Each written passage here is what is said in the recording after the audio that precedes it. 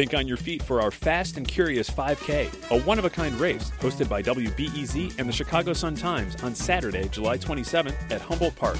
More info and early bird registration at wbez.org/events. This is Reset. I'm Justin Kaufman. From a new COVID stimulus package to the latest Supreme Court nominee, the art of the compromise in Washington has been replaced with a my way or the highway mentality. Yeah, it predates President Donald Trump, but it's reached a zenith during the last 4 years. One man who knew how to get things done in what we'd call old Washington, James A. Baker III. He was Chief of Staff to Ronald Reagan and George H.W. Bush. He was Secretary of the Treasury and Secretary of State, and a self-described pragmatist. You can't formulate and implement foreign policy according to the principles of Mother Teresa. It's too bad you can't. But if you could, we would have gone into Rwanda.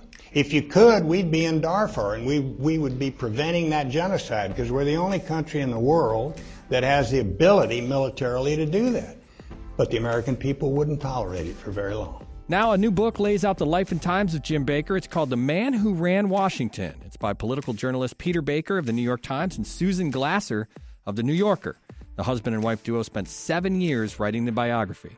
And Peter Baker, no relation to James Baker, joins us now for more. Peter, welcome to Reset. Hey, thanks for having me. Appreciate it. So this book, you started writing it during the Obama administration. It's not necessarily just a book about how Washington was back in Jim Baker's day and how it is today.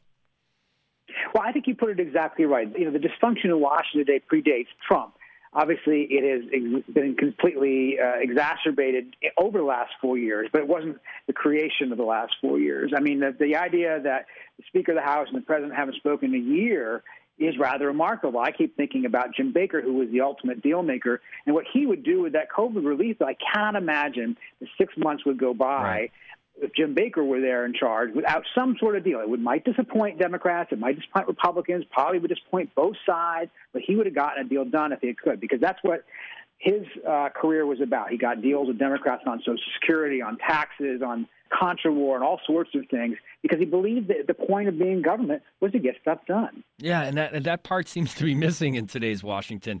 Surprising reading this biography of how many presidential administrations he touched, because James Baker had a big role in how Republican politics, or at least modern Republican politics, had been shaped.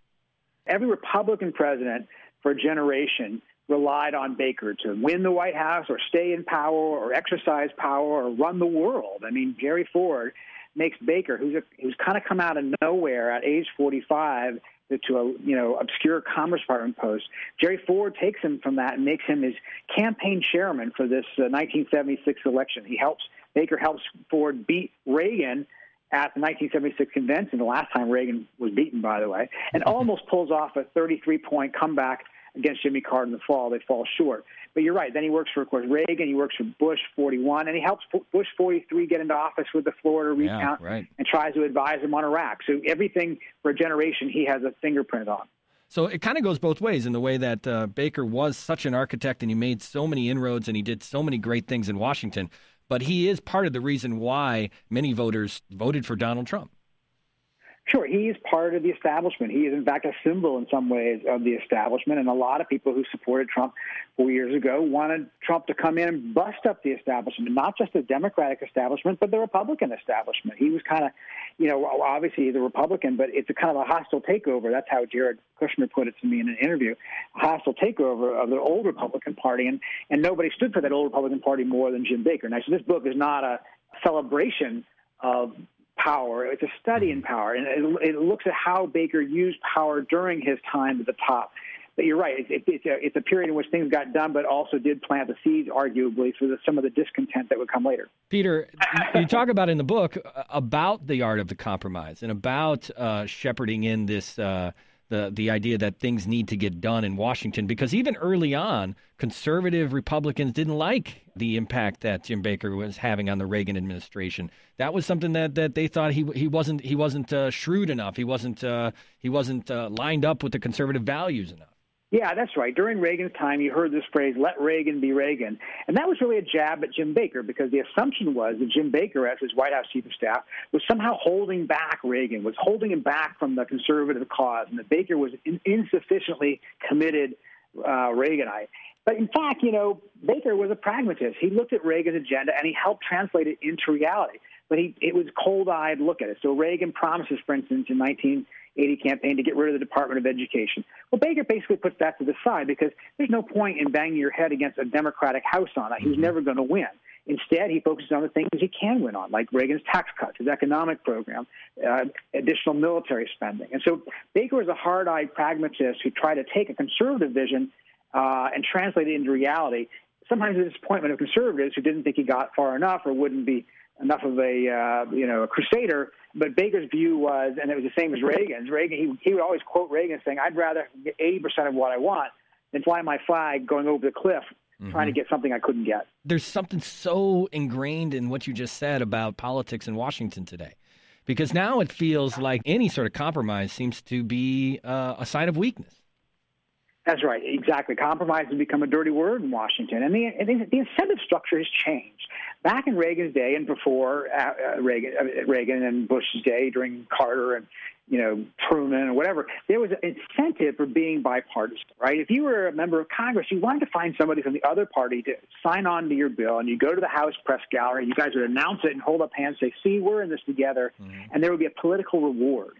Today, you would be punished for doing that. It would be assumed on your party, whatever party you might be in, that you are sold out. If you're working with the other side, therefore, your bill must not actually do anything important.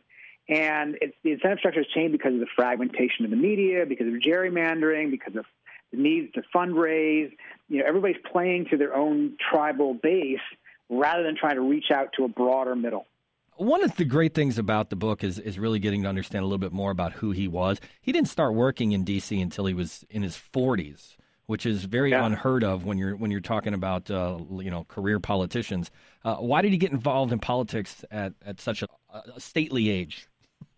Yeah, so we love doing this book because it's a story about Washington. That's why we called it The Man Who Ran Washington. But it is also a story about a man, right, about an individual, a person. And his personal story was really captivating to us. He was a son and grandson and great-grandson of Houston aristocracy. This is a family that helped build modern Houston, and they stayed out of politics. And he did, too, until he was around 40 or so.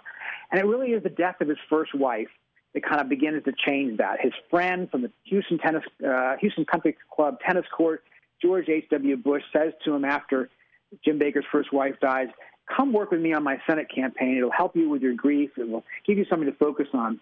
And it did. And Baker found that he not only liked politics, but he had kind of an instinct for it. And suddenly from there, his life, changed. We always call it probably the most successful midlife career change we could think of in modern politics. Mm-hmm.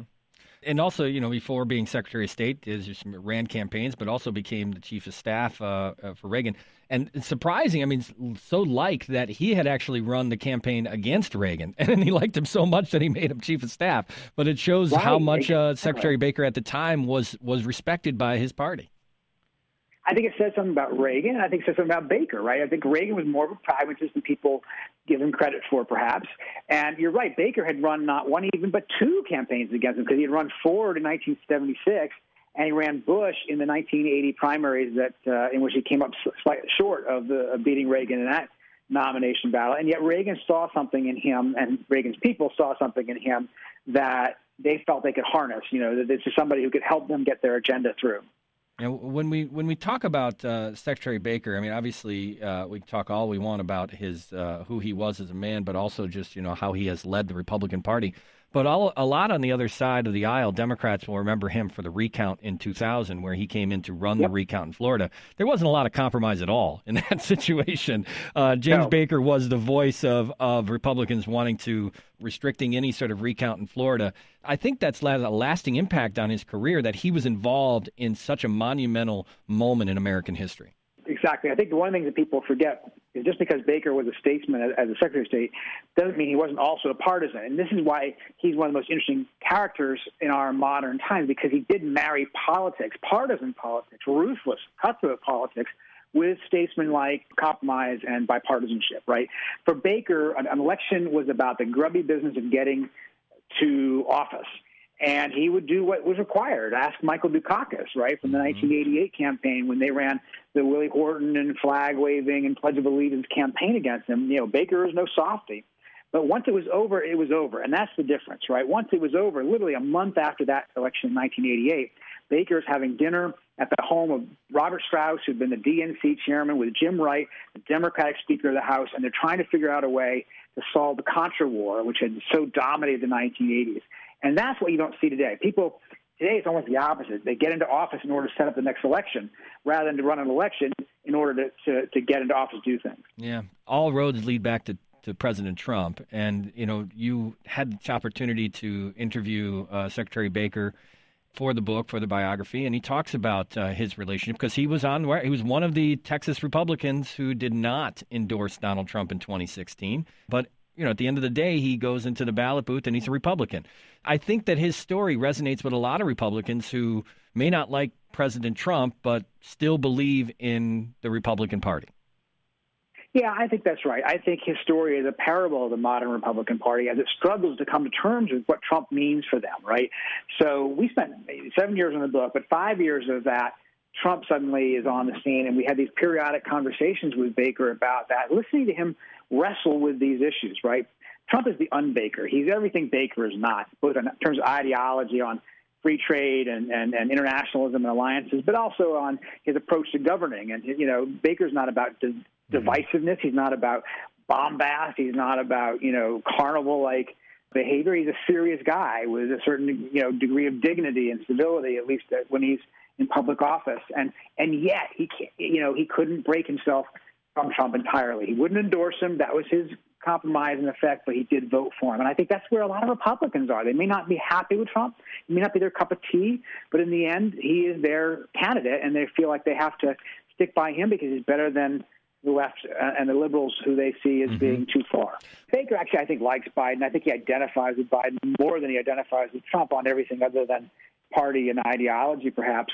I think that Biden would like to be what Baker was, which is to be a deal maker. And he did, as vice president and as senator, spent a lot of time making deals with Republicans. He does have these relationships across the aisle. And there was a moment when we had lunch with Jim Baker one time in Washington about a year ago, and he says, yeah, I think I could possibly vote for Joe Biden if he wins the nomination.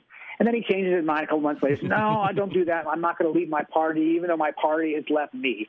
But I think if Biden becomes president, Baker will feel comfortable with that, not on the policies, but on the way Biden chooses to govern. You know, obviously there will be much made of this as we get closer and closer to Election Day and the results on election night, or hopefully election night. When you spend this many years on a biography on someone like Secretary Baker, do you see hope for the future of the American government? Do you get cynical as a writer, as a reporter, about this being a bygone era, or is it possible it can return? That's a good question. You know, we obviously tend to think this is such a divisive period, which it is. It's such a polarizing moment, which it is. But our country's gone through this in cycles, right? There have been periods like this, and then we, you know, the ebb and flow of times change. We had obviously the most divisive period in our history was the Civil War. So it's not like, you know, we're anywhere near as bad as things were then. But it doesn't mean that we can suddenly become this, you know, I don't want to romanticize the past either, because I don't think it was suddenly like the 80s and the 90s were periods of kumbaya where everybody just held hands and loved each other. It was a fiercely competitive time. But it was different. There was a sense that at the end of the day you had to get something done, and that even if you didn't win everything you wanted, you know, you had a competition of ideas, and it wasn't about personal destruction in the way we see today. Yeah. Peter Baker of the New York Times, co-author of the new book about Secretary James Baker III. It's called The Man Who Ran Washington. Peter, thanks so much for joining us today, and congrats on the book. Thanks so much. It was great talking to you. And that's today's Reset. For more great conversations like this one, make sure you subscribe to the podcast or ask your smart speaker to play WBEZ's Reset. I'm Justin Kaufman. Thanks for listening. We'll catch you right back here tomorrow.